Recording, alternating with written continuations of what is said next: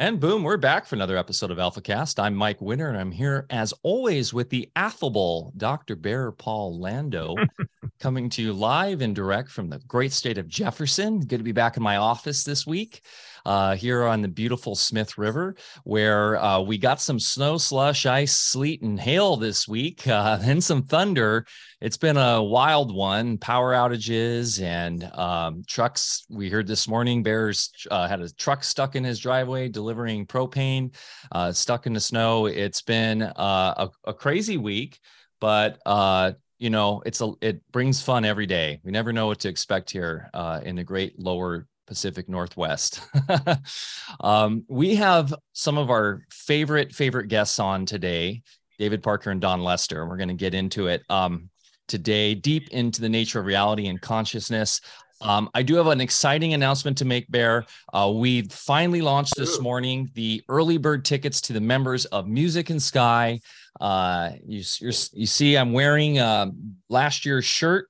musicandsky.com for all the private members. You can now jump in, get your early bird tickets, get your accommodations. Dr. Bear Paul Lando will be our keynote speaker this year. Alpha Vedic will be there in full effect. Bryden Lando will be there. I'm excited about my good buddy finally making it out there. And we have some really exciting music announcements coming soon. Fingers crossed, some pretty big names in the sovereignty music space, which is very exciting. But yeah, go to musicandsky.com and check that out now. That is live. Anything else from your neck of the woods, Bear, before we bring our special guests in? No, I was just doing a hectic technological get-together here after trying to tow out a huge propane truck off of our almost 90-degree four-wheel drive driveway. So that was a lot of fun. But he was able to fill up our diesel tank. So that's life off grid here. So no, I'm really, really excited about today's talk. And whenever we have David and Dawn, it's just like talking to old friends here. So it's good to catch up always. And they've got a lot of new good stuff to share with us. So let's just get into that. Fantastic. Yeah, return guests and value members of the Alpha Vedic community, Dawn Lester and David Parker, are back for this episode, and we couldn't be more thrilled. Their recent masterpiece, What Really Makes You Ill, was a paradigm shifter and in perfect timing to mitigate the medical fear mythology of recent years. Dawn and David's other co-authorship, The Nature of Reality, takes you beyond the illness contagion narrative to dissect the most colossal illusion of all. Amidst the endless speculation of the philosophers, empiricists, and metaphysicians throughout the ages, they've concluded that, quote, it's stranger than you can ever imagine. Life doesn't need to be hard, and it doesn't need to be complicated either. But to experience life in this way requires an understanding of how our everyday reality works. The nature of reality shows that our personal experiences are also under our own control, and that consciousness is a vital element in understanding the true nature of reality that will completely change your view of who you think you are and what life really is. You can go to thenatureofreality.com to find more information about this. And I will make sure the book, well, I was trying to add the book to our book list on Amazon, but it's only available in the UK. So from what I could find, but maybe I'm wrong there, but definitely go grab that book. And this is one of our favorite topics to talk about, Bear. Yeah, absolutely. And, I feel like we've been kind of through the wars with you two these last couple of years, just with all the nonsense going on. And, your original book there, What Really Makes You Ill, was just such a fundamental tool for so many people to learn the truth. So the service that you provided through that book is just so invaluable. I use it myself as a reference book, and anybody that hasn't read that one is great. It's just such a great reference book. I'd really recommend getting it. Well, boy, there's so much to talk about today. I've always looked at bioterrain medicine, which was my specialty, as a continuum. And because of the events of the last couple of years, we necessarily had to address some bugs on the ground. And I'm going to talk a lot in code today. We're still trying to use YouTube here. And the four of us here together are looking for trouble as far as YouTube is concerned, so they'll have their eye on. So we'll talk in kind of nonsensical code here. We'll, if we have to talk about medical procedures, I like to call them roll up your sleevers and so forth. So, just like way back in the old days, we started really trying to educate people on some fundamentals, not just in medicine, but across the board, because we knew if people couldn't wrap their minds around the banking cartels, the nationalized banking system that we have in this system, and same people that control things in Great Britain there where you guys are, it's really difficult for people to move on into the greater realms of reality. And so last year was pretty similar in that we had to talk a lot about microbes, because that was the charade that was being used in order to distract us from who we really are and what was really going on. And also, of course, that narrative is what they used to institute that next level. So now we're kind of sort of on the other side of that, even though not everybody's on board. And we can really get to the business of the larger continuum that we call the terrain, which is an energy matter continuum. And it's, critical to understand how microbes really work in our body, not as pathogens, but our little helpers, our ecobionts, and the fact that nature does not create pathogens. It does not create this entity we call disease. We inhabit a vehicle. It's the highest technology within this plane that is just self-correcting and self-maintaining. And it's also in resonance with our ecosystem outside of us. So when we're attuned, not only can we pick up those signals all around us that are coming from above our heads in the larger ecosystem, but then we are in this nice homeostatic place, a nice state of balance all around. And that really requires raising our heads above the microscope, which I spent a lot of time looking at in my career, and saying, okay, what's the nature of our reality? What's really precipitating our bodies in the first place? And all the four kingdoms of nature, of which, we're, at the highest pinnacle. Where do all these organisms come in, as far as how they service mankind, how they work, but more important, how can we get beyond the mythology so we can tap into our true potential? So I believe that's the subject matter of your latest book. And, it's our favorite topic here. So maybe for our folks that haven't heard you before, I think most people are very familiar with you. Tell us a tiny bit about your background, and then you can segue that into your new book, because that's going to be at least about 6 parts in a podcast, or if you want to go through that. But let's see how much we can get into today. Okay. Well, for those that don't know us, my background is electrical engineering, which actually is quite useful with some of the things that we talk about. But in actual fact, our book, The Nature of Reality, was actually our first book. But because we were sort of busy writing the What Really Makes You Ill book, which came out fortuitously at Christmas 2019, just before the world went crazy. And we all know about what's happened over the last 3 years without going into details on that. So the book did and is doing very well all around the world. So we're very pleased about that. And it's now been translated into French, Dutch, and Japanese, so as well as English, of course. So we're glad that that message is getting out. But over the last 3 years, more people have sort of, because of the craziness that the world has got into, and more people have been asking themselves and us, well, how do we get out of this? How are we going to make this change? So our first book, The Nature of Reality, has now become much more of interest to people, and we're being asked more and more to actually talk about it, because once you start to understand how reality actually works, then you can start to see how to change it.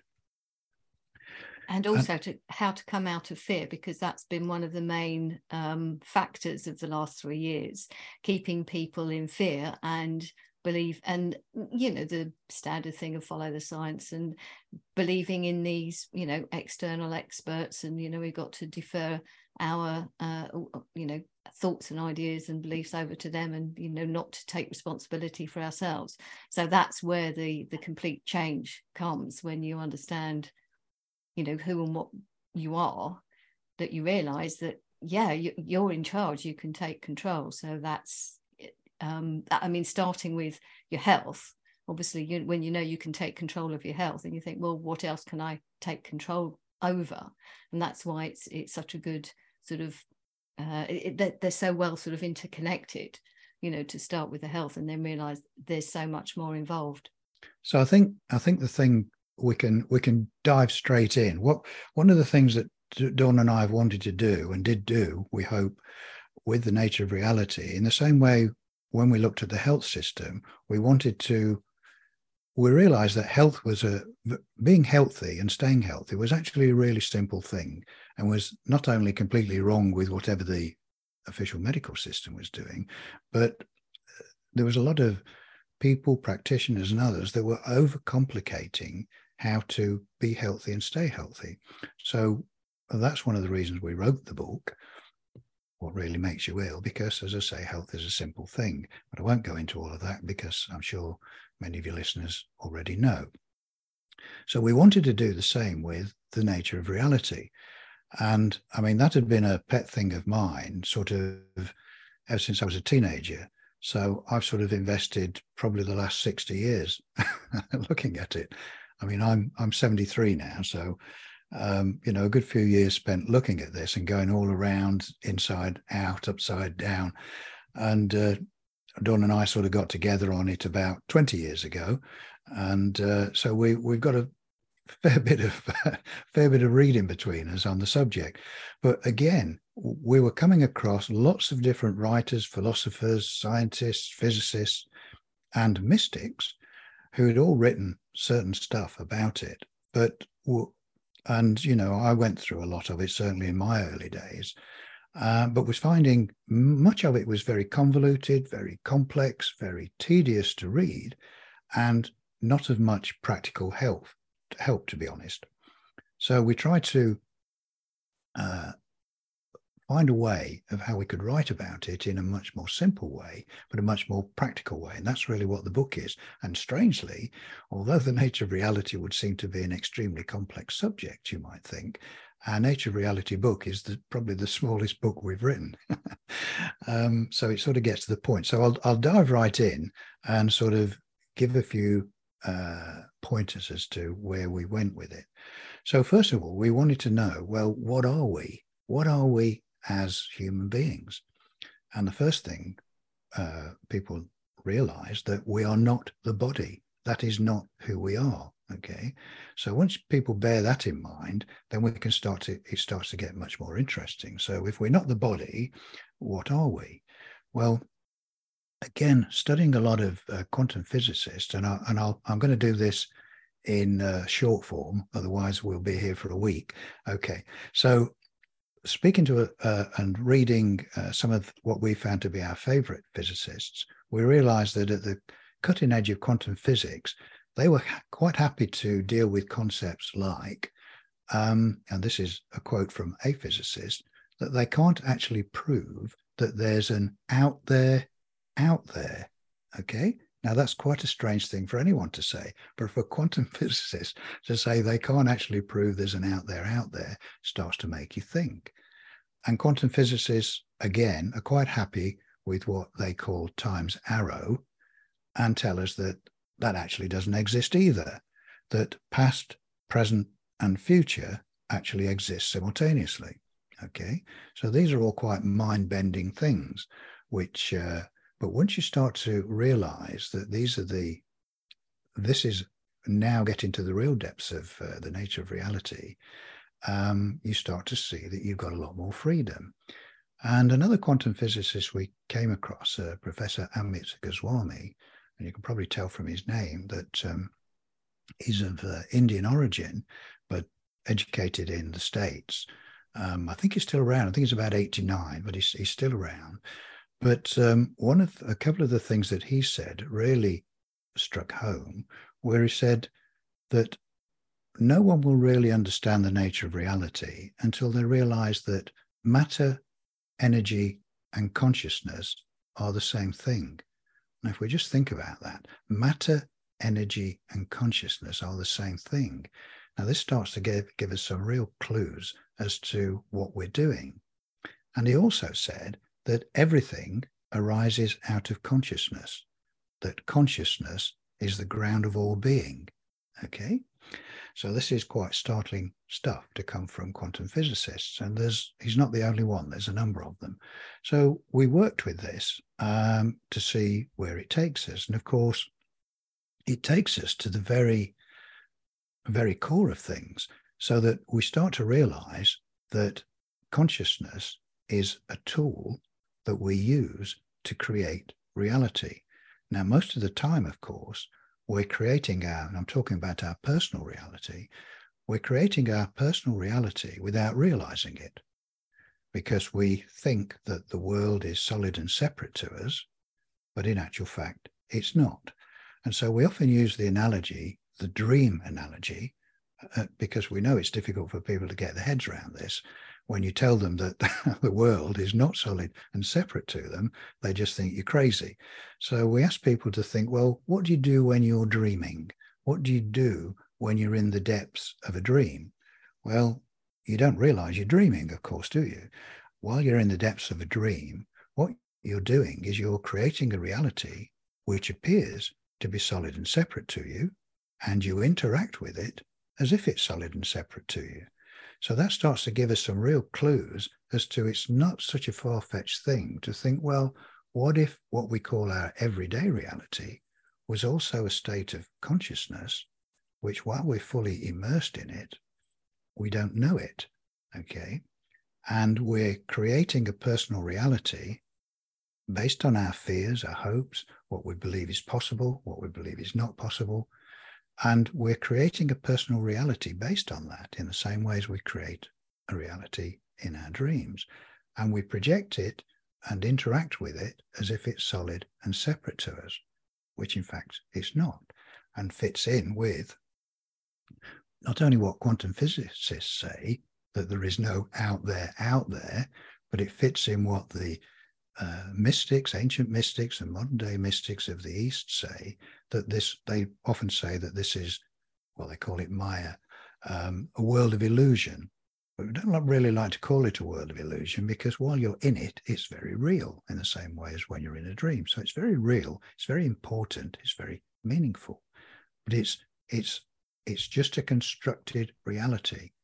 So if this is how it is, and if we are constructing our reality using consciousness as our tool, because it's not what we are, we're not consciousness, it's a tool we use.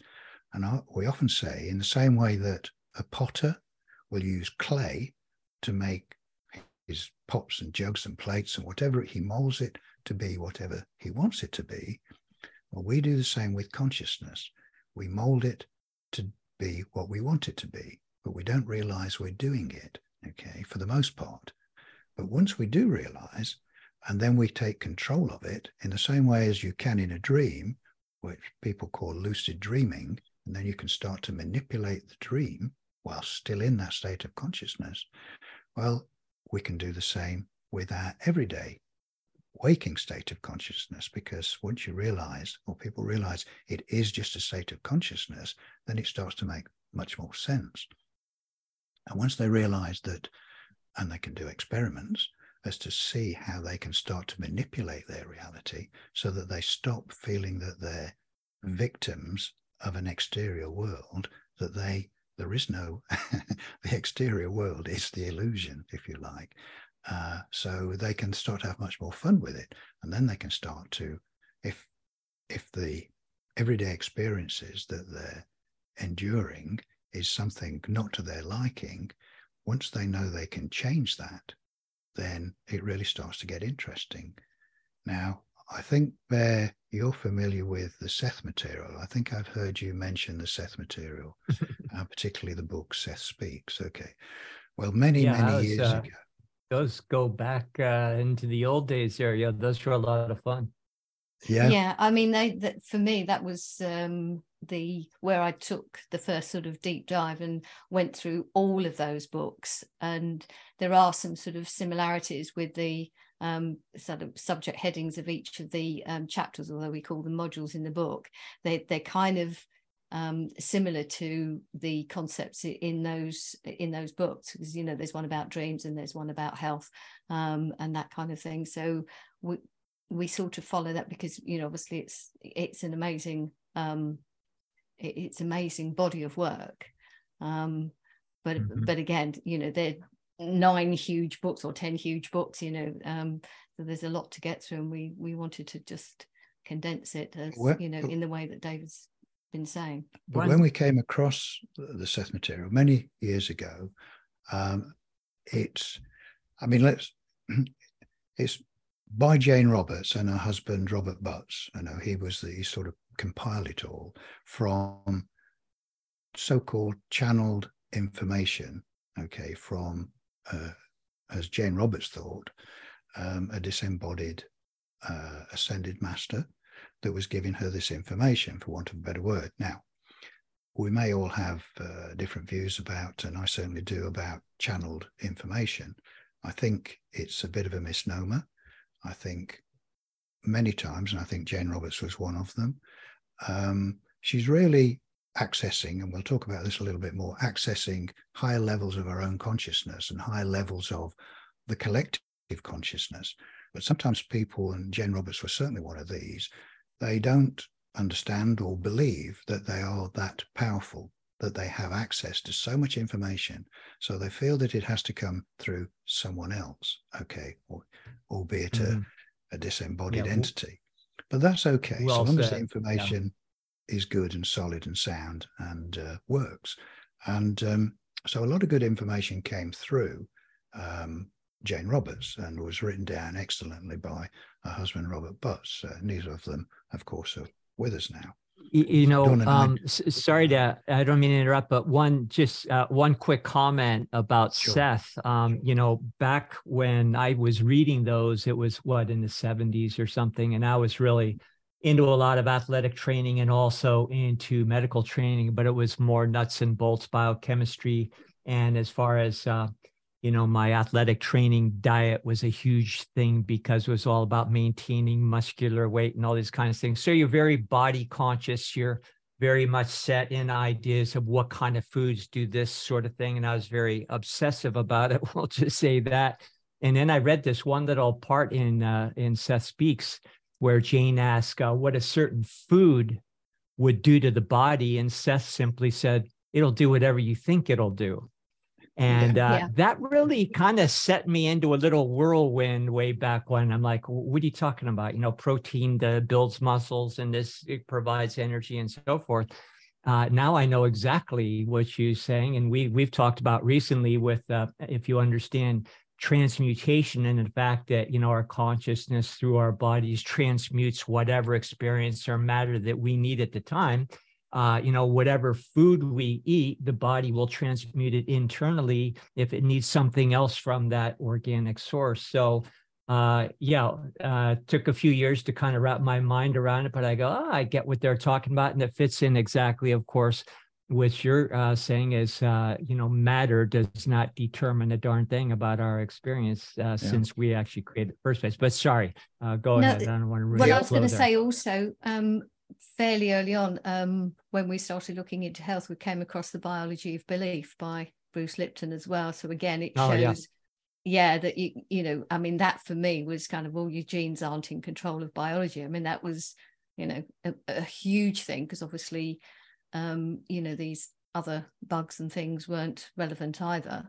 But to know that, because so much is, genetics. So again, it's learning that these sort of other things aren't in control, and that returns the control back to us. And again, to do with beliefs, but I mean, we'll probably come on to that as well. But that again was really key, because like you were saying, it's not what we're told that affects our body, and so there's something else, you know, and it's certainly, you know, the mind, the psychology, the beliefs and ideas, and when fear gets in the way, it kind of messes that up as well. So, you know, because there was another interesting thing just on the food thing that was in the Seth books, which was said about it's not so much what you eat as what you think about what you eat, and of course that's all part and parcel of the same thing. And it was concepts like that really we found particularly interesting, and led us to a whole new way of looking at things many years ago. But there was one thing which I think you're about to say, that in terms of, you know, creating our own reality, we created an experience where we went across to the States, and we hadn't organized it in advance, and we actually met Robert Butt. We went to the house and we met, and we had a cup of tea with him. It was just brilliant. Yeah, that was an amazing trip, just to kind of, okay, well, let's just do this and see what we can do. And it worked. We did it as an experiment. I mean, it was could have been quite an expensive waste of time, really, to just thought, well, we'll be determined we're going to meet him. I mean, we had no idea where he was. We got an address. We didn't know whether he was going to be in, whether he'd want to see us or anything, and flew across the States, hired a car, drove to his house and knocked on the door, and he came to the door. And so we had a great conversation with him, and we were quite knocked out. One is because he was a great guy, very interesting to talk to. And two is that we were determined that we could create that experience, and we did. So, I mean, if you'd have worried about it, there were so many things that could have gone wrong, even if he'd gone out shopping or something. But anyway, that's just a little story that has always That's a great story. Intuition is the original GPS. Oh, and that's also interesting, because we didn't have, I mean, this was 2003. This was a long time ago. And we didn't have sat nav or whatever in the hire car. And if you ask me how I managed to drive back from there to where we were staying, I was like, I don't know, but I just, whatever it was, something was flowing in intuition, and we just got there, and I got all the right turnings. I mean, I'd never been to the States before, and, you know, got this hire car, and I just drove. And isn't it amazing, those of us that lived before internet and navigation and cell phones and everything, we're still alive and doing fine. In fact, I myself have some pretty fond memories of the way it used to be. I'm not a Luddite. I enjoy technology, but at the same time, it kind of makes you dumber, in my opinion. Yeah. Yeah. It reminds me of that episode of The Office where Michael gets so obsessed with his GPS, he follows it right into a lake. Yeah. Well, I think we've all had similar experience, not quite as extreme as that, but you can put too much reliance on them and this doesn't take you where you were expecting. Sometimes it goes awry. Okay.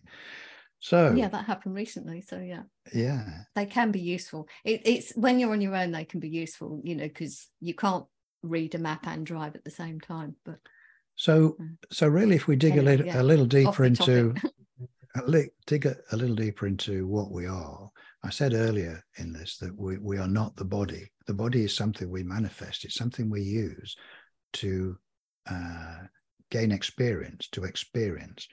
Okay, so we have to think about ourselves as being an essence. We are, as Clements of Alexandria used to teach his pupils, that he used to tell them to practice being God. Okay. Now, seeing that he was a Christian mystic, it's a wonder they didn't burn him at the stake. I mean, they didn't like what he was saying, but he was pretty much on the money there, because that is what we are. That is our true essence. We are God. We are whatever people think of. We are all that is. We are that source of everything. Okay. Now, well, you mentioned the three things, you know, energy, matter, consciousness. I think you termed it, and all the Hermeticism, different religions. You know, it always goes back to that Trinity. But then in the Hermetic sciences, we always go back to the premise that there is only one thing.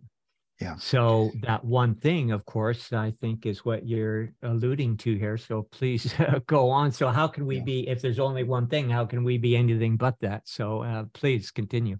Exactly. And of course, this is the mind bender for people to realize that we are the one manifested as the many. Okay. Now, the one of which we all are and is timeless, immortal, all that is and all that ever has been and all that ever will be. Okay. What many people, many religions refer to as God. Okay. But that's a bit of a loaded word. So people get all a bit sniffy about it sometimes. And okay. But imagine that's where we are. Imagine it's this ocean of consciousness. Okay. So we can get some sort of mental concept. So imagine it's an ocean of consciousness. And while we individualize ourselves as molecules in that ocean, okay, so we can be a molecule in the ocean, but the ocean at the same time.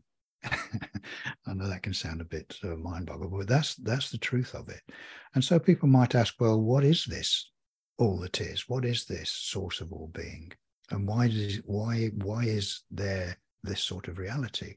Well, again, we try to get our heads around it by explaining, well, imagine this all that is, this source of all things, something that we can't perceive from with our sort of limited ego consciousness. We can't perceive it.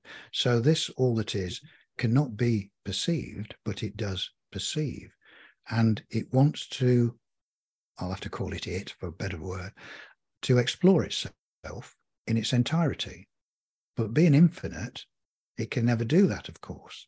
And so that's why eternity is just that. It's forever. It never stops.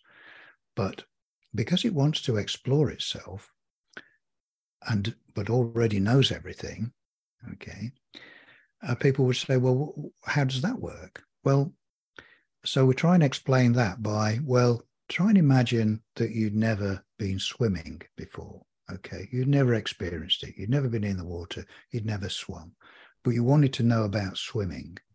So you get lots of books on swimming, you watch videos, and you learn all about different strokes. But until you actually get in the water and swim, you will not have the experience of swimming. You will not have the complete experience. Okay. And that's really what all that is doing. And that's why there's all the different realities, all the different people where it manifests itself. We manifest as individuals through many lives.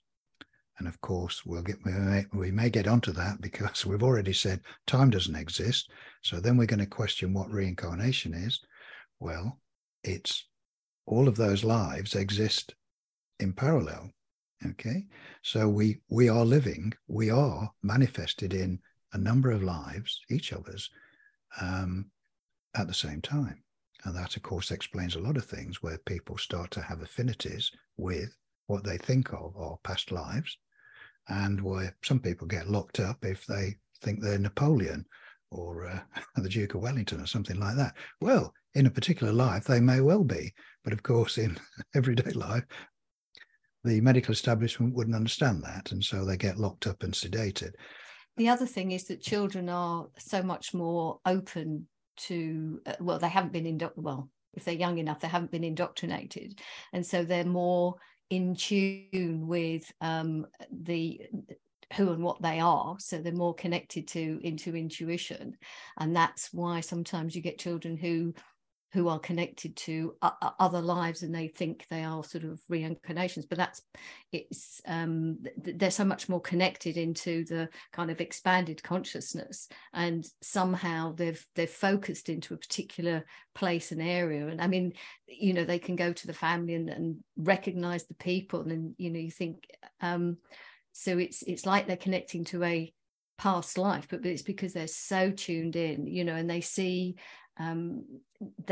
things, and again, people who see ghosts or see sort of something else happening, and it's where the sort of reality that they're experiencing is not quite as solid for them as it kind of, you know, is all, you know, maybe most of the time. And so they're kind of seeing into other areas of consciousness that are existing in parallel, but in what appears to be a different time frame. It's I think it's very wise. strange. I think it's very wise for us to pay attention to our children Mm-hmm. when they're young, particularly before 7, particularly when they're around 3, 4, 5. I know from my own personal experience, there are some things I can remember from when I was 3, which didn't make sense to me at the time, but in later years have. But I know from my own children, when they were very young, I used to play games with them with telepathy. What's now my eldest daughter, but she was about 6 at the time. And I used to play a game where I'd say, well, I'm going to think of an image and you've got to see if you can tell me what it is. And I always used to choose something that wasn't in the room, so I couldn't inadvertently look at it. And she could get it 9 times out of 10. She'd guess what I was thinking, the image I'd got in my head. So, that convinced me that telepathy works, so this is another one of these strange phenomena that science has taken a long time to recognize, but I think they pretty much do now. But this same daughter of mine, while she was very young, she had an imaginary friend. Okay. Now, to us, that was an imaginary friend. I didn't know what I know now, but she was obviously seeing something. She'd get really distraught if I didn't wait with the car door open for her imaginary friend to get in with her. I mean, she was really upset until she believed that this imaginary friend had got in the car. Then I could shut the door and all was okay. And another thing she used to do, so I used to watch her quite carefully to see the things she did. And whenever she drew as a 7-year-old, pictures of people, to color them in, she would always draw a rainbow around the people, which we at the time thought was really cute, but because we didn't really understand what was going on. And in later years, I asked her, I said, why did you always draw a rainbow around people? Because you never said anything. And her answer was, well, I thought everyone saw that, which of course would have made perfect sense, wouldn't it? You didn't see them now, of course, because you get it educated out of you. By the time you've been to university and all the rest of it, of course, you sort of don't tell people those sorts of things, and slowly you often lose the ability to do it. So it's really important to listen to children, young children, before that gets knocked out of them or educated out of them or indoctrinated out of them. Unless you homeschool them, in which case you can continue to kind of foster those abilities and allow them to, develop them rather than lose them. I mean, that's the thing, to even call it something, an imaginary friend is kind of making out as if it doesn't exist. But of course, it very much exists for the child, and therefore it's, I know we call it, but it's really interesting how young children are so much more open. And of course, that's why certain factions like to control children as early as possible, to try and stop that from being possible, because then they'd realize who and what they are, and they wouldn't necessarily kind of follow what authority says. They're more likely to be shall we say unruly in the classroom, and not necessarily just keep asking questions. So that has to be knocked out of them, doesn't it? But I think I think we're moving away from that and back into allowing children to develop how they should develop, and not spoil those. What we're talking about here is the natural state of man, right? The open bandwidth. And we're dealing with a narrowed bandwidth due to mind and the way the mind is restricted in the mental plane, versus what natural man, as the Russian mystic Anastasia talks about, when you have the bandwidth fully open, then you are tapping into all this, what I guess we call psi phenomenon, telekinesis, clairvoyance, telepathy. Those are all natural abilities that man and woman have when the bandwidth is opened. And I think Rudolf Steiner, the great early 20th century mystic philosopher, inventor, etc., he understood this with the way he recognize how children should develop by staying away from language out of the gates and focusing more on imagination. Because I think when we get into language and writing so quickly, that gets us into that specific type of intelligence and thinking that actually lowers that and restrains that bandwidth. Yeah, I mean, in a way, yes, because language is restricted by kind of time and space, and we don't have the language to be able to describe something that's beyond time and space, and so yes, I mean, you're right, yes, I mean, it is restrictive. I mean, it's linear, how you write, left to right and stuck on the page and everything, you know. Perhaps another way to reframe this, though, is that we are the only beings on this plane that have the ability to limit or narrow our bandwidth and to create a matrix, if you want to call it that is completely artificial, which I think really attests to our true potential and power. And once you realize that, wow, we're the ones that are doing it, of course, you can not only undo it, but you can create whatever the heck you want. Yeah. And that's the point. That's the freedom bit. I mean, it might be a good chance. I'll just read a little quote from one of the mystics we're talking about, probably one of the more recent ones, because I believe this says it all. See what you think. I'll just read it. This is, he died a few years ago, quite a few years ago. Sri Nisargadatta Maharaj, okay. But he's recognized as one of the greatest modern day mystics. I Am That. I Am That. Yeah, excellent book. So he said, "You have made this world and you can change it. The world of which you are the only source and ground is fully within your power to change. What is created can always be dissolved and recreated. All will happen as you want it, provided you really want it. You have created the world's sorrows out of your own desires and fears. You deal with them. All is due to your having forgotten your own being, having given reality to the picture on the screen. You love its people and suffer for them and seek to save them. It is just not so. You must begin with yourself.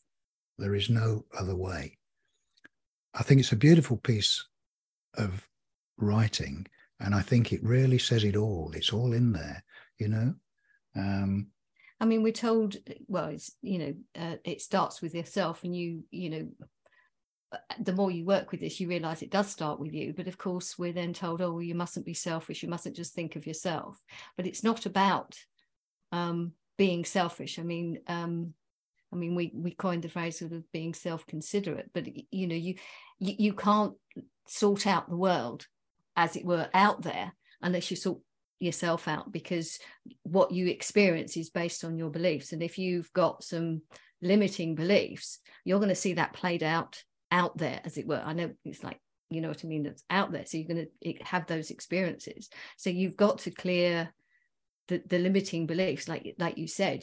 We're taught that we are limited and we can only do this and that, and our freedoms are restricted and all those kind of things, which is where things are trying to move, but it's not going to happen. But it's where trying to move to really restrict us, and we're saying no, it's actually the other way, as you say, sort of opening up. But you have to realize that what you're experiencing does come from how your own sort of limited belief systems and thoughts and ideas. So when you start unlimiting those and removing the ones that you don't have to actually hang on to, so you don't have to believe in, realizing you don't have to believe in bugs doing anything to you, because you go, well, that's complete freedom. You now can look after yourself, look after your own body, take control. So that's freeing, and then that helps reduce other limiting beliefs, and then your experiences will change according to that. So it's not selfish, because but knowing how the interaction works once you start realizing where your experience, how you framing your experiences, I think, and your interactions with other people. And the other people thing is really quite difficult, and sort of how you think. Well, I think we may need to share our screen, if that's okay. And I think just another slide might help it explain that. But because you're familiar with the Seth material, I think it was in one of the Jane Roberts' books, The Nature of Personal Reality. And one of the things that was said in there, that that we each create our own personal reality, and the point of power is the present moment. Now, there's a lot in that. I mean, it actually tells you everything. So much is in that little phrase, that we each create our own personal reality, and the point of power is the present moment. And once you realize that, and once you realize how much power you have, and once you realize that the world which appears to be solid and separate to you is not, it's a reflection, as Dawn has said, of your fears. And as Sri Nisargadatta said, it's a reflection of your hopes, fears, what you believe is possible and not possible. Well, once you realize that, you can start to change your personal reality. Yeah, and that. Yeah, and one other key element that I really like in that quotation is it brings up the element of desire. And, we can create thought bubbles that are electrical events that will eventually manifest, but they won't manifest unless we have an intense desire to do so.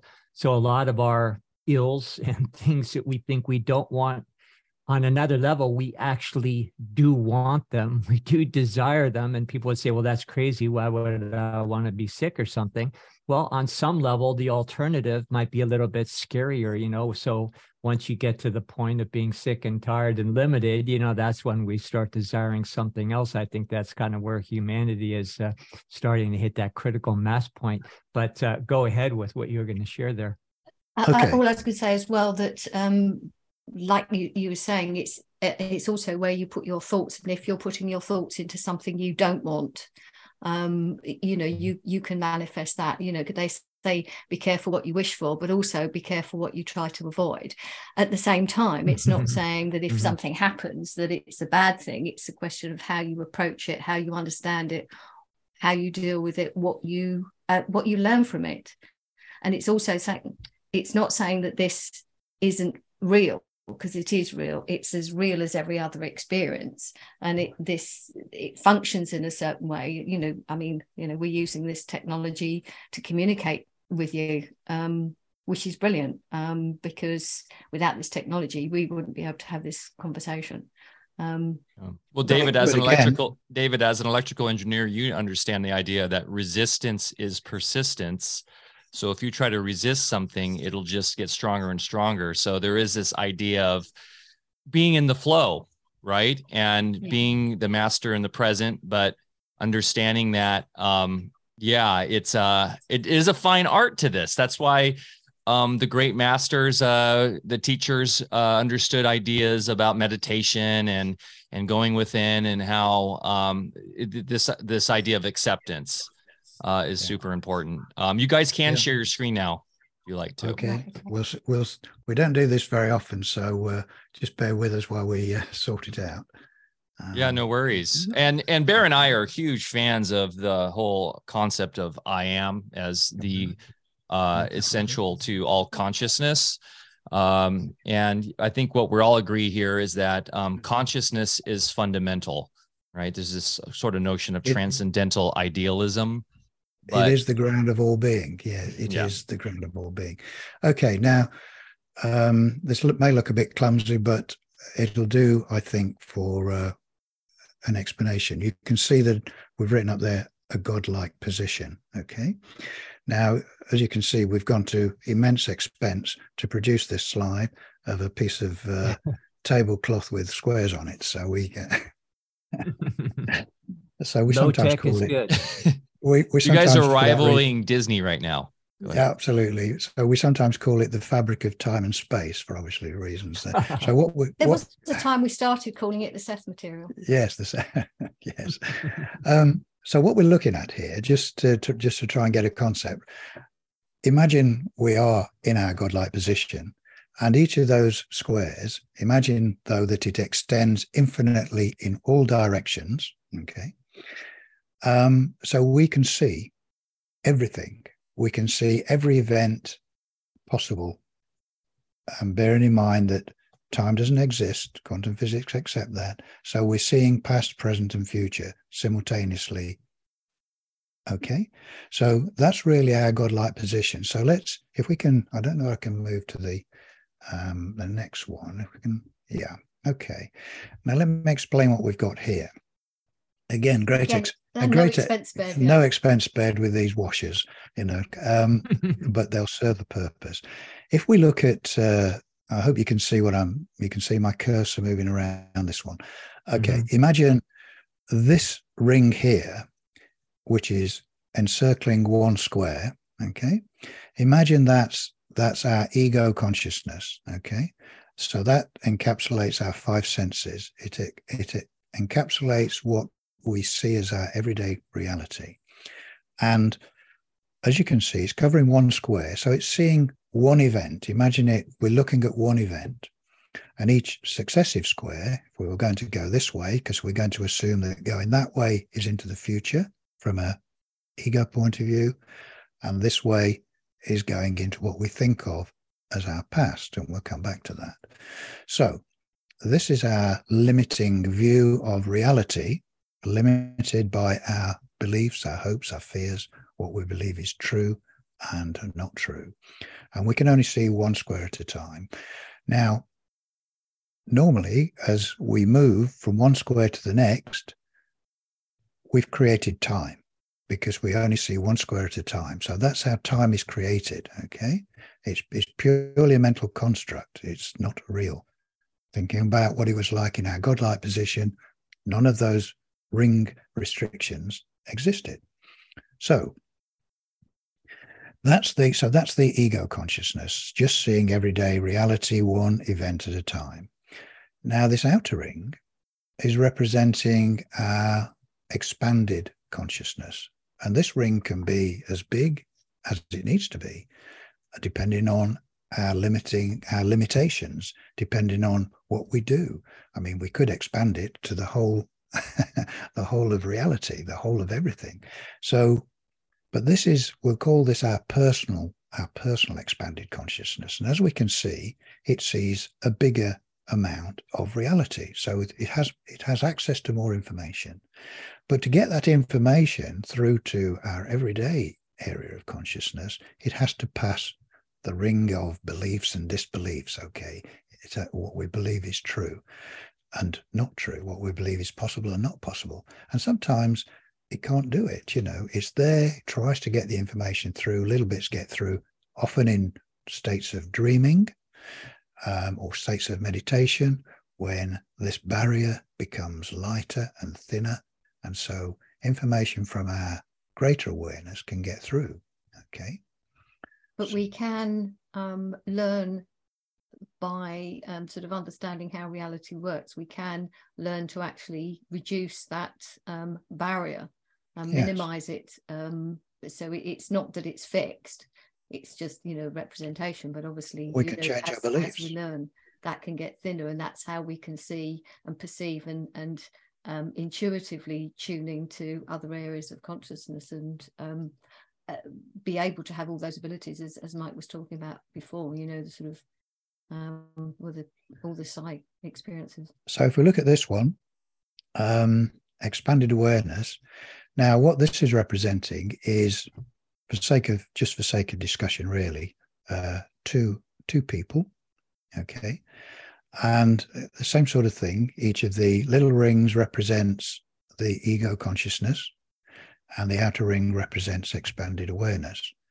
Now, as you can see in this little example, the ring on the left here, or let's talk about the ring on the right here, is thicker, you know, so it has more dense and probably much more ingrained beliefs about what is possible and what is not possible than the one on the left here, which has got more relaxed and not as heavier restrictive beliefs.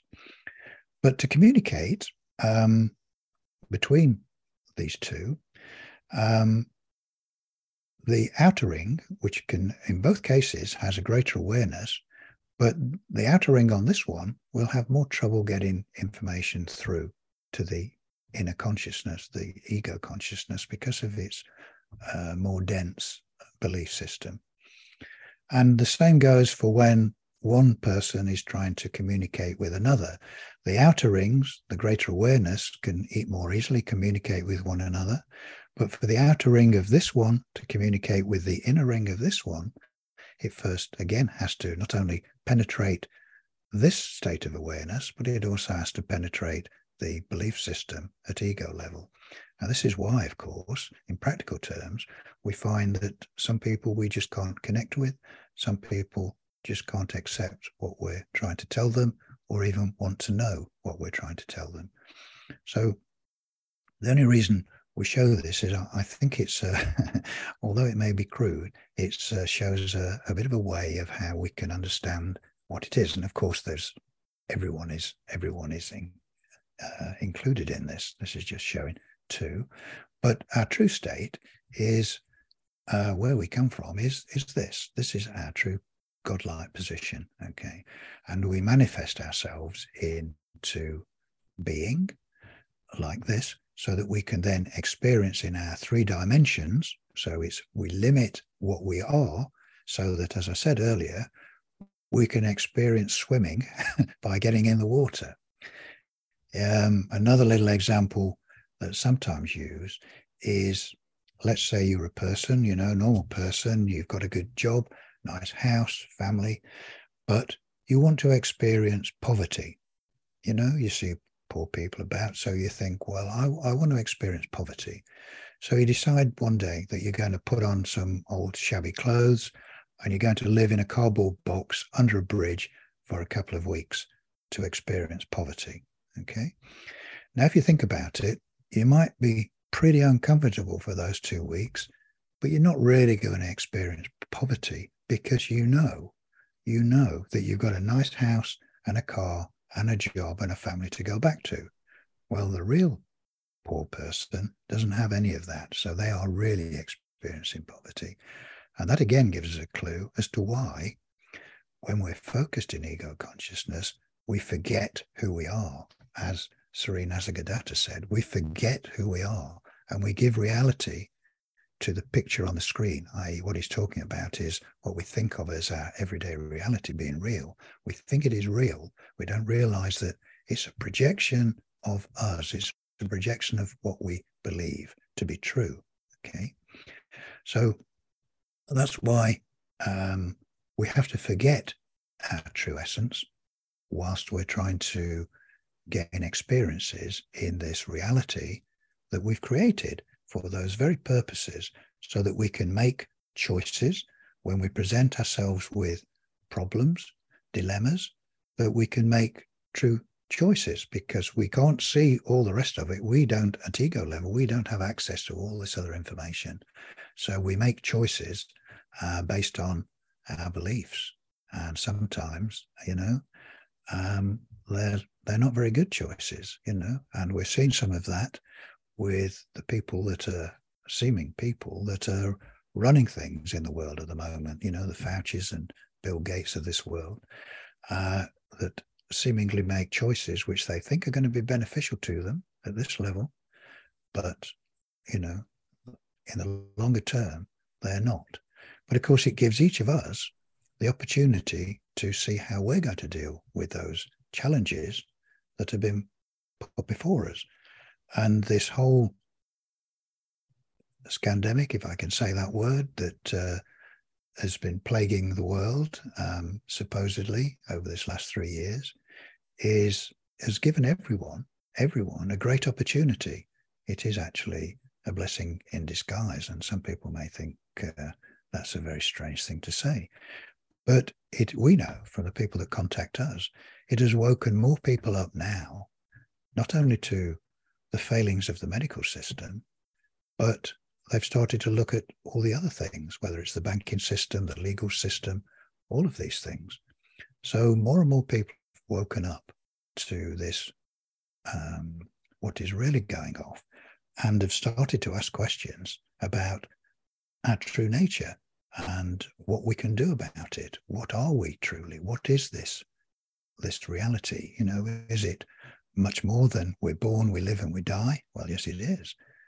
And so then we're able to broach this with people and so that they can see how their whole schooling system has just been an indoctrination system, right from when we're taught about in school about Darwinism, which at one stage people, certainly if you were of a scientific bent, would have taken that on board. I know I certainly did, because that's what I was taught.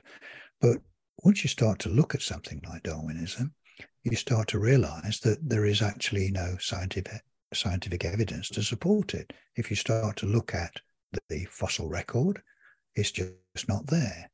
We're taught at school that somehow in the very, very distant past, we were evolved from pond scum, basically, and certain aquatic lives came out of the seas and developed into mammals, and eventually one species became another, so that you got fish turning into mammals, and then you've got all the diversity that we see until you get to mankind.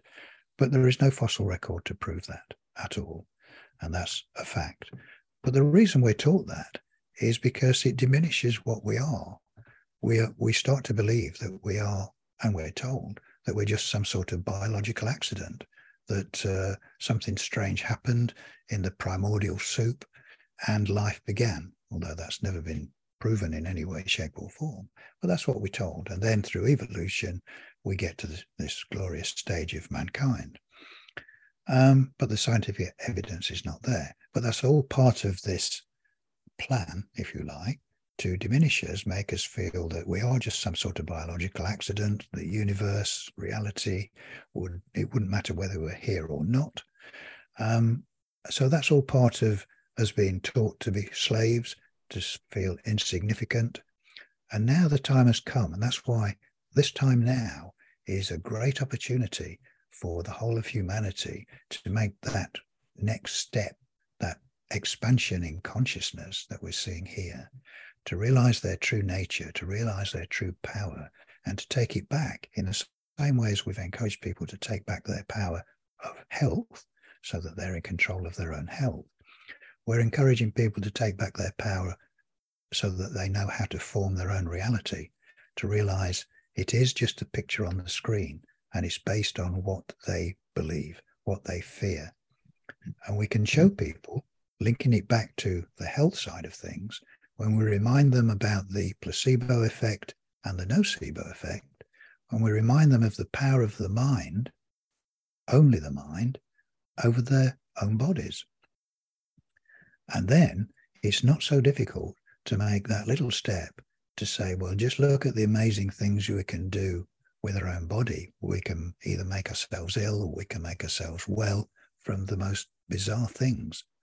One of the things that we tell people about is, strangest things, is placebo surgery. And it was an American orthopedic surgeon who was famous for his performing knee operations where people had got arthritic knees.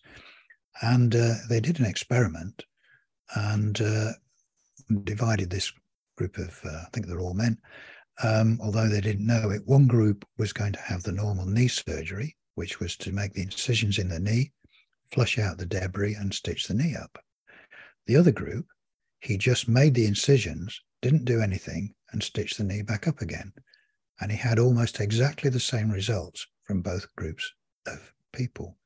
So much so that he said he's going to stop doing those knee operations because they're obviously a complete waste of time. Because once people believed what they needed to believe, it had practically the same results. And of course, we've seen that with drugs as well, where people have been given in drug trials, one group given the chemotherapy drug, the other group given a placebo, and yet the people in the group that have just been given the placebo have even started to lose their hair because they thought they'd been given the chemotherapy drug. So the mind consciousness is a fantastic thing, and we see examples of it all the time. I mean, you mentioned remote viewing and telepathy, as we've talked about. All of these things show the power of consciousness.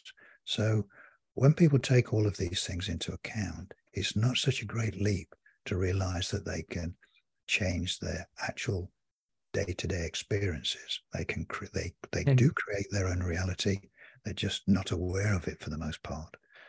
So this again gives great power back to people. And isn't it curious how the term placebo is used to discredit the possible effect of natural remedies that people to get results, when in fact it would actually prove everything you're talking about? Yeah.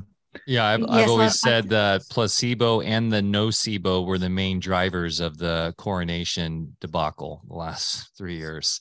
Really was. It was what did it all. Yes, I mean, I also think the effect. I'm just saying, somehow there's a perception of the placebo effect as being, just sort of fairly minor, but there's much more to it. It's not just about, whether you react to an inert drug or not. Or you generate symptoms, or your symptoms get better because of this, inert substance. There's so much more, and that's where we are, really, that it's a much bigger than just this kind of this pill thing. Sorry, you were going to say, Bear. Can I just say something too? Go ahead, Bear. Well, I was just going to say it's absolutely more than a silver lining as far as I can see, the events of the last couple of years, because things had to get really stupid in order to expose, everything, including the people involved, and, things that I was involved with years and years ago in medicine. And we all, had to work underground and watch what we say and everything. Now it's just a common narrative. So my heart is leaping whenever I just see all of this information out now that's been outed. So I really believe we live in the best of times. And again, the news cycles will try to do their best to keep us focused on, oh no, this is a bad thing and bad things are still happening. But, we're on to it now. So Michael, go ahead. Oh, no, I was going to reiterate that. And we have all the compassion, of course, for everyone who's obviously been through the ringer over the last 3 years. When I say, it was the greatest blessing, that's because of what Bear just said. And so when we can rise above and see that and understand that we have the power, that's what that reiterated to us. And I will say this, David, to your point about evolution. Obviously, there's evolution in terms of, I personally see evolution in my life all the time and how I'm growing. But, you're seeing a lot of the mainstream scientism world, an understanding of idealism and consciousness, but these academics still go to natural selection. I was listening last night. I was like, I'll give this a shot to Donald Hoffman. I don't know if you guys know him. He's a cognitive scientist at UCI, and he's talking about a lot of stuff we talk about in terms of consciousness being fundamental, but he does it from a framework of natural selection. So what that does is it puts us back into the box of being a machine, of being a DNA computer robot, if you will. And that we have to be really aware of, guys, and on that point and what David was talking about, how it's the modern scientism cult is grounded in that concept. And we have to, I think that's going to be a major revolution as we get even past this notion of quantum, which, I know the Nobel Prize just went out to the three physicists who were talking about, the great spooky phenomenon that Einstein mentioned back in the day about, particles, what is it? The Bell's theorem or whatever, that they can entanglement. Or what he calls spooky action at a distance. Spooky action at a distance. And this is great. This is great. This is coming out in the mainstream, but they still have that sneaky fundamental basis of materialism and reductionism set as the base standard. So we just need to keep in mind that what we're doing here is we're bringing the true sciences out back to the world. And evolution. Sorry, go ahead. Real quick, evolution also has come to connote a linear progression. Consciousness expands not in a straight line or in a single direction. And if you get into the waveform mechanics of that, you understand how it does spread out in all directions. And so again, it's just a whole different mindset. Please, Don, go ahead. Well, I just wanted to just clarify what I'd said about evolution. I'm not denying evolution of consciousness. What I'm saying is not proven is evolution where it's talking how one species evolves into another. There's variations within a species, but there is no evidence for how one species evolves into another. A frog into a monkey, or an elephant into a giraffe, or something. There is no evidence for one species evolving into another. That's really what I wanted to make clear. And it also connotes a progression along a materialistic line with no concept of anything else. Yeah. So really, with all of the things that we're saying here is about that we each create our own personal reality. And that's why it's important to, and as many people have started to recommend, don't listen to the news, because the mainstream media is just a doom and gloom merchant, isn't it? Well, that's feeding people's belief system. So if the news are saying it, or the government's saying it, or the medical system is saying it, then that's feeding your belief system, and then it's creating your reality. And what we want to do is create our own reality. And of course, that does highlight what Dawn was alluding to a little earlier, I think, and that's about protesting against anything, because what are you doing? You're giving power, thinking there is something to protest against, okay? And of course, then you give energy because you're putting your beliefs into whether it's the police you're protesting against or the government or whatever. So we have to be careful. We have to be careful where we're going to put our creative energy. It's a real power. And it really is encapsulated in the old saying of don't hate war, love peace. I think that was a set of things. Okay. I think Mother Teresa first brought that to the forefront when she was asked to participate in an anti-war march or some such thing, and she said, "Well, I'll do a peace demonstration, but not one against war." Yeah, and that's exactly it. And so they may seem simple, these concepts, but there's real knowledge and power and information in them. And some people may not like the fact of what we just said about protesting, because people have got together in many protests, and now it's great for people to get together as a group and support one another, but be careful where you turn that energy, supporting one another so that people are there of a common mind, but don't use that energy to throw it against the police force, or, even though they, we may have, or we may see, depending on your personal reality, you may see all sorts of things that you don't like. But think about where it's coming from. This is the thing. Think about where it's coming from. And we're not trying to tell people, oh, you just sit at home and do nothing. Of course not. This realm that we've created is a realm of action. That's why we're here. But look what action you're doing. Look where you put your energy. And that's all we're saying, really.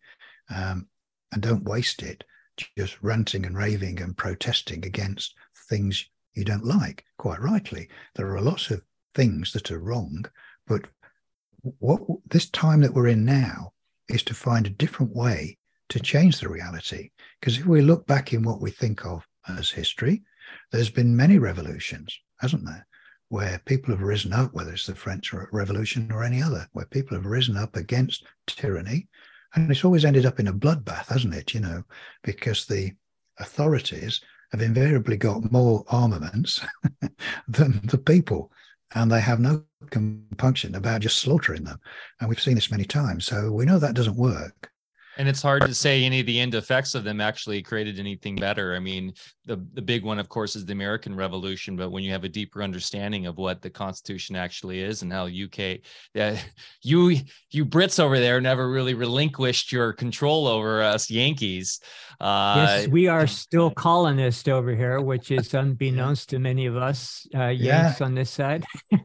Yeah, well, sorry, I don't take responsibility for that one. I didn't do that. I wasn't part of it. But I'm with Didn't you I guys. see a red coat there somewhere in the room? You might see a Confederate flag, but I don't know. But you're absolutely right. I mean, if the truth be known, maybe the whole world is controlled from the center of London, what they call the square mile, the financial, there's a lot of power, everything.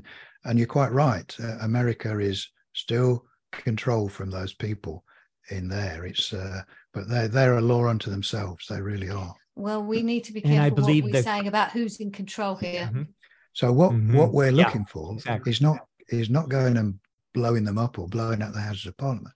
We're looking for the changing consciousness to know what's happening.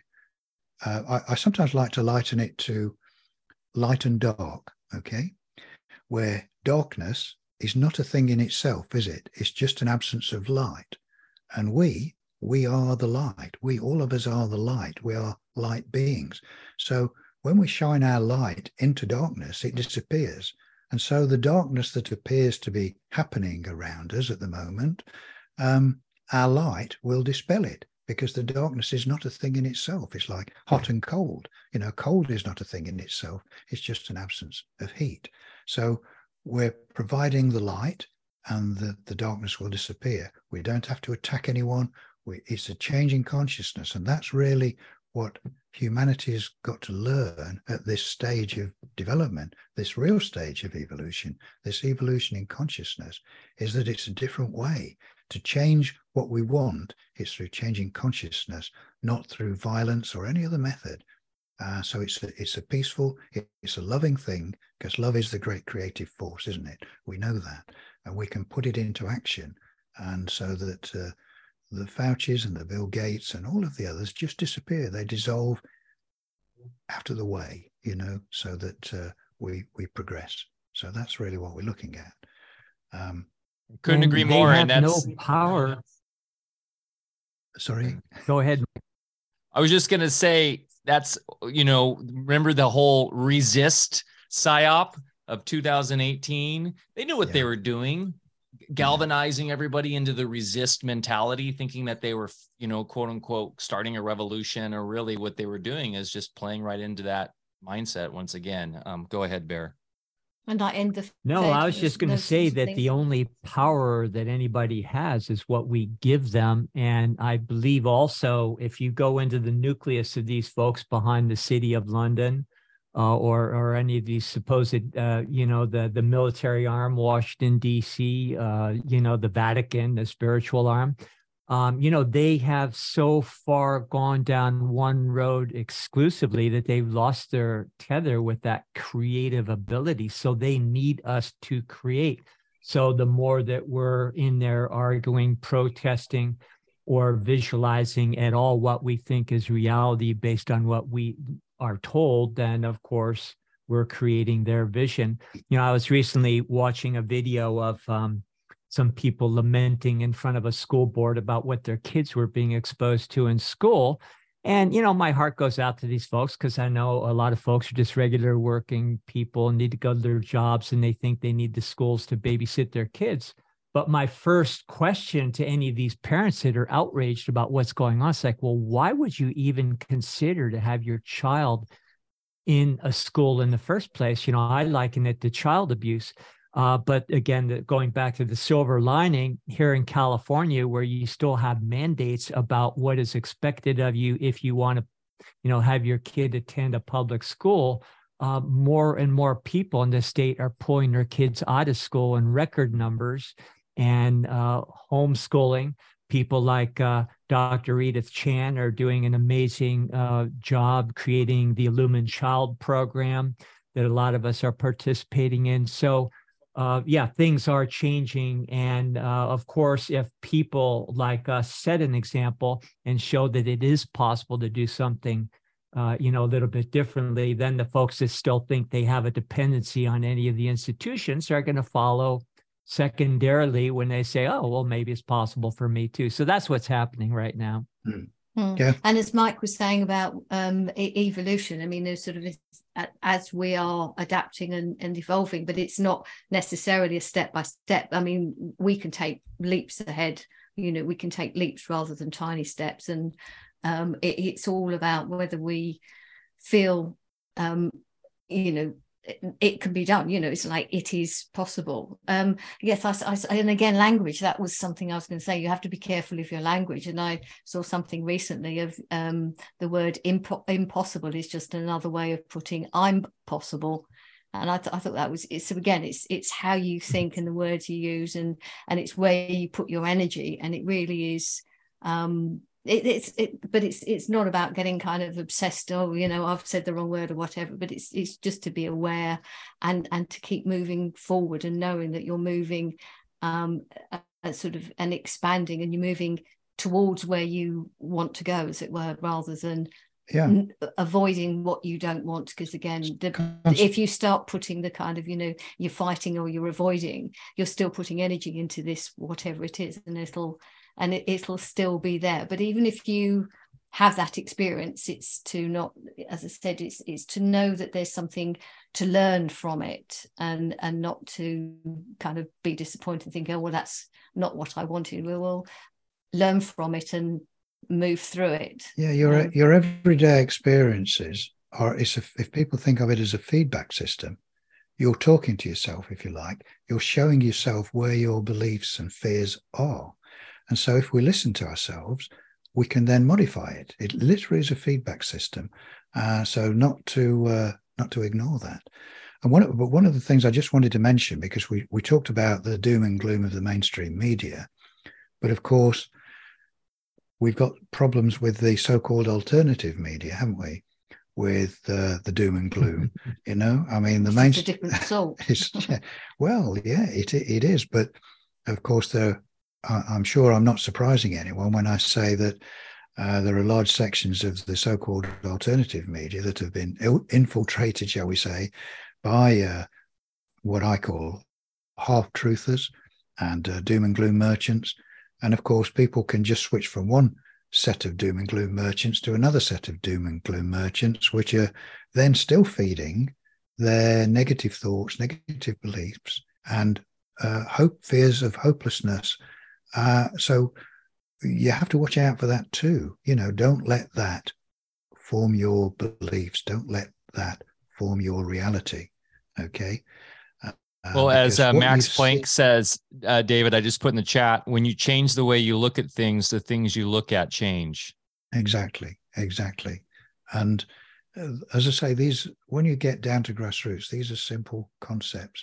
And again, coming back to really where we started this conversation, that life is not meant to be difficult. It doesn't need to be difficult. It doesn't need to be complicated. The things that we've talked about of taking control of your life by examining your beliefs. And if you've got limiting beliefs, then change them. Look at them, find out. Sometimes it's useful to make a list of what you believe and then see how much of that list are just beliefs or whether they're actually facts. And I'll guarantee that most people are running their lives based on a set of beliefs that are not necessarily true. And so you can change them. And you can then change your life. And it's not pie in the sky stuff, this. Once you get really on board with the fact that we each create our own personal reality, then you can start to make changes. And you can see them change. You'll see your life change. And it's like flexing your muscles, First time you go down the gym, you might not be able to pick very much up in weights. But if you practice, if you keep using those muscles, you'll get stronger and be able to do more weights. Well, it's the same with your consciousness muscle, if you like, for people to practice, maybe with little things to start with. And when they get some success, it will give them confidence, and then they'll be able to do even more. And so they'll be able to have the life they want, which they want, rather than a life that they think's being inflicted upon them, so they can get out of the victim mode, because most people feel, because they don't understand how reality works, so they feel that they're sort of victims of circumstance. And that is easy to fall into that trap. But when everyone knows that they are immensely powerful, they are timeless, immortal, and they are not the body. That's just a vehicle they're using.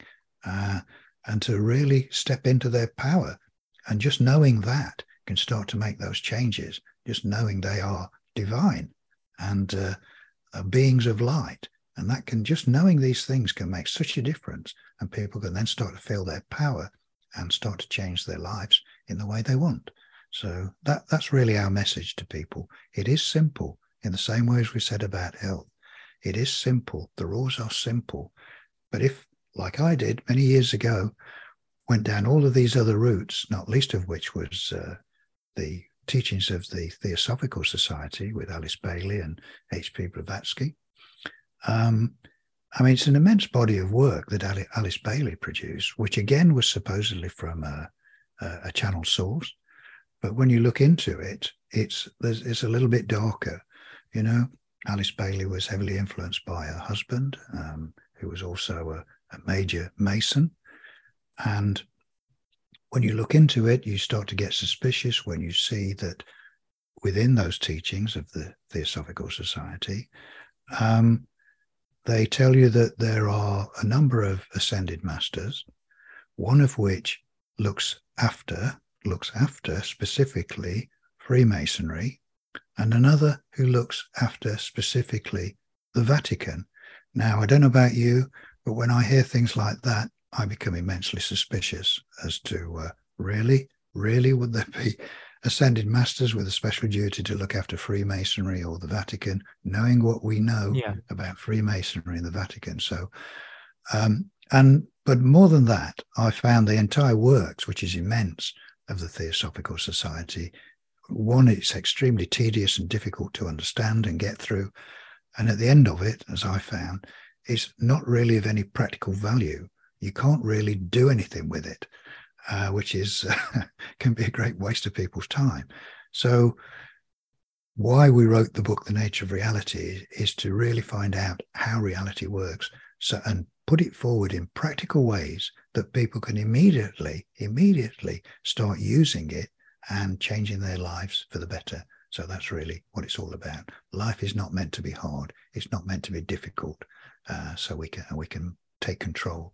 And that's really what this period in human evolution, using that word, is all about. It's a big gateway that we're at.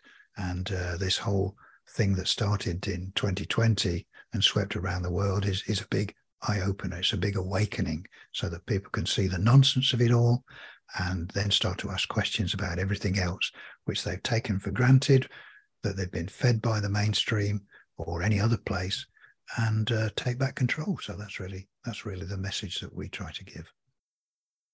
Yeah, some of those early theosophical works, of which I was a great student of, they had truths. And of course, just like the news these days, they have to have some truth, yes, in order to build a narrative that is going to create a core that we believe in. So I did get some value out of it. But what became apparent to me pretty quickly was that there was many built-in blocks and contradictions, rather than just saying things out front. Of course, Steiner came along with anthroposophy and said, hey, I think this is ready to just be put forth to the people, in a way that can be understood by all. And there's that great conflict that, you folks know about. And then that brought us into another whole area where, the true ascended master teachings came out, just free of all the let's just say the decoys and things. So, and there's a great tendency, I think, for everybody to throw the baby out with the bathwater these days, because a lot of truths have come through all these different channels. And now, of course, it should be incumbent upon us to be mature enough to discern what's real, what's not, what we can verify in our own experience, and that things don't have to be convoluted or incongruent.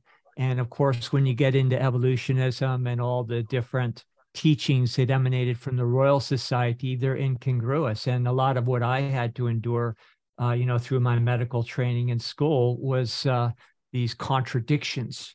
You just, the laws of physics, one thing, one law says this, the other contradicts that. Then they have another narrative to explain why it's different in this situation and so forth. So we're getting to that point of utter simplicity, and like the great Walter Russell said, if something isn't so easy or simple to understand that a child can understand it, then it's probably not true. And Correct, yeah. When we redesign our curriculums, like some of us did with our own kids that decided to keep them out of school, we taught them real basic concepts of physics, if you will, things like that would explain exactly everything that you're talking about. So now as adults, they don't have these filters where they're trying to make sense out of things and all these contradictions. So that's the next wave, this next generation of kids that are going to be spared from that indoctrination system, and where we're going to just move on, where these discussions aren't even necessary because they're just obvious on their face. They're intuitive. Yeah. Yeah. This is it. We all have this thing called intuition, which is just expanded awareness, as demonstrated by those expensive washers that we showed. And so we can keep expanding that. And, we are all that is. That is what we are. We think of ourselves as separate because we speak of ourselves that way. Our language, we speak of you, me, I, them. We don't have the words to be inclusive. And that's, again, a deliberate thing. We only have three-dimensional concepts. We can't think of things in any other way. And that's our limitations. But we can think outside of that, by realizing what we are. It's to free ourselves, truly free ourselves, and to become the creators that we actually are. And but to do it consciously rather than unconsciously, which is what most people are doing. They're creating their personal reality without realizing it, and allow themselves to be imprisoned by thoughts and beliefs which are deliberately given to them by other systems. And so that's the thing we have to stop. Okay. I don't know whether I've got I always like to collect these things. I've got another little thing because I think it's important to encourage people and to give people hope, and in realizing what they are and realizing the importance of this time in our evolution. And I think this little thing, which is quite short, but I'll read it anyway. It says, do you really think and believe that millions of evolved souls would say yes to come to Earth just to die in a totalitarian New World Order? Absolutely not. We came to flip this world upside down, back to its original state and more. We came here for the new Earth, for world peace, for the immortal golden age, for a new Eden. We came here for nothing less than to send a wave of light and love across the universe, signaling the birth of a new order of divine justice, peace, compassion, and love. And I think that's I find that very inspiring, and I think it gives people hope to know that this is very important time, and that they are very important. We all have a part to play in this very important stage, and so let's all make the most of it. And in the same way that what you're doing, Bear and Mike, and what we're doing, we're playing important parts in this and getting information out to people, but everyone has a role to play. And yes, okay, not everyone may come along on this particular journey. And, as the sage Rumi said, let them sleep, if they just let them sleep, and they'll have their time. It may not be now. So, don't knock yourself out if you can't get your mother-in-law or your brother or whatever to listen to you. It's not their time. So just let them sleep, and we'll carry on and do what we have to do, because we'll take the majority with us. And that's what we're here for. Okay. Well, I don't know, but Wonderful. I've been rattling on for about an hour and a half. So. Just all brilliant, a wonderful discussion. And, just one last comment, this word time keeps coming up. And, when I was a kid back in Catholic catechism class, I remember us talking about the end of time and our Armageddon, and now we're understanding the physics of time, which we could get into. And we've thrown out some concepts that maybe time doesn't go just in one direction. Maybe everything is present in the moment, where we actually have the physics to substantiate how that is. So now, as I remember back, I realize what they're telling us is the end of the concept of time is exactly what we're experiencing now. And without the concept of time, if we're ready to wrap our minds around that and just really feel that with every fiber of our being, then we're no longer bound by it, and we will be in that mythical present moment time where, as again, Walter Russell, coined the term the fulcrum. We become the fulcrum. We're no longer the pendulum, the polarities, watching the bobble go back and forth and mesmerized by our own creations, but we're actually remembering in present time that we're creating it every single moment. So best time to be alive. Absolutely. The veils are lifted. So you guys, how can we, I just wanted to mention too, my apologies that I missequenced your books there at the beginning. But tell us how our audience can find all of your wonderful work and any other things that you'd like to share with us, that we haven't already talked about. Okay. I mean, well, the little book, The Nature of Reality, we have a website for it, which is called thenatureofreality.com. So it's nice and easy to remember. They can find out more about us and more about our stuff there. The book is a small book, but it's deceptively simple, but the concepts in it are not. And it's one of those things where you need to read it a few times because new insights will come as you go through it. We've deliberately made it simple. That's not saying we've dumbed it down.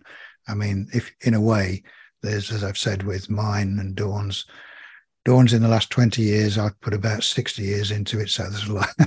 It took a lot to make it a little book rather than a great tome, because I've read those for years and years and years. And there we go. So thenatureofreality.com. Obviously, our other main one is whatreallymakesyouill.com.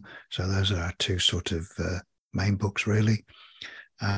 We are in the process of building another website, which is in the making, where our intention is to discuss more topics, things that people find of interest, which might be about evolution, might be about the banking system, the legal system, the systems of government, which are, as we know, are completely invalid, illegal, in fact. Same as the legal system is actually illegal. So we can talk about the sovereignty, true sovereignty of people. We can talk about the real power of juries. Once people realize just how powerful a jury is, never mind about the judge. He doesn't have the power. The jury has the power. And you don't have to do anything illegal. Yes, exactly. Yes. Laws can be changed. But anyway, that's another subject. But these are all the sorts of things that we'll be talking about on our new website, and doing interviews and producing videos and documents and articles. So that's a new venture for us, because as you might gather, over the many years we've been around, we've delved into all sorts of things, and so we're going to find a website where we can talk about those things and help people and interest people, really. So that's to come. We're working on it as we speak. So that's it. That's it, really. And hope people have enjoyed what we've been talking about tonight, and night for us.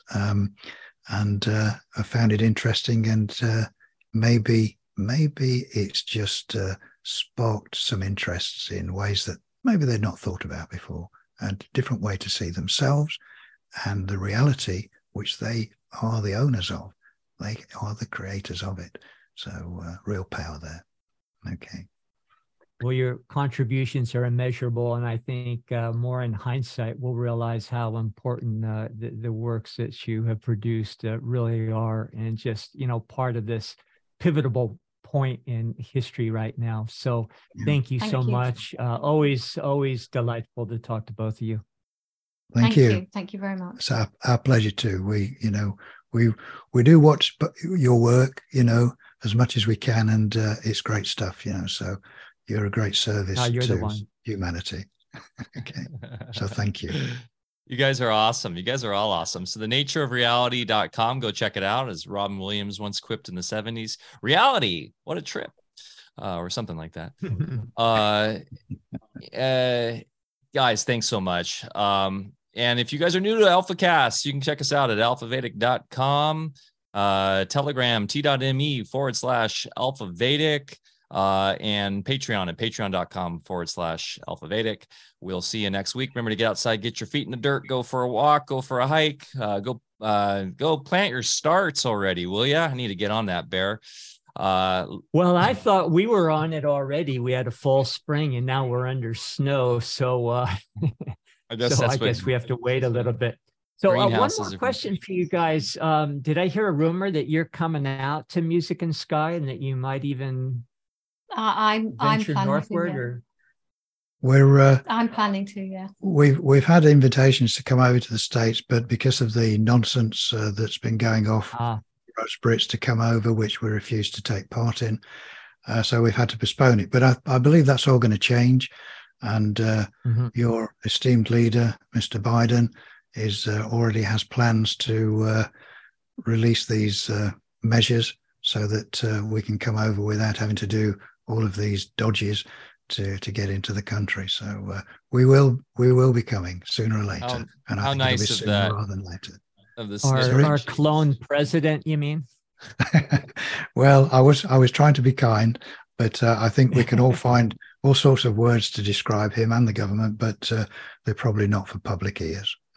Well, we'd love to have you guys. Well, I was just going to say, I hope if you do make it to out here to the colonies that you come visit us, because you'll all be almost here and be ashamed not to see if you come all that way. And you have a wonderful place waiting for you to retreat as long as you'd like. That's really kind. That's fine. I'm certainly keen to get my hands in the dirt. That's for sure. Yeah.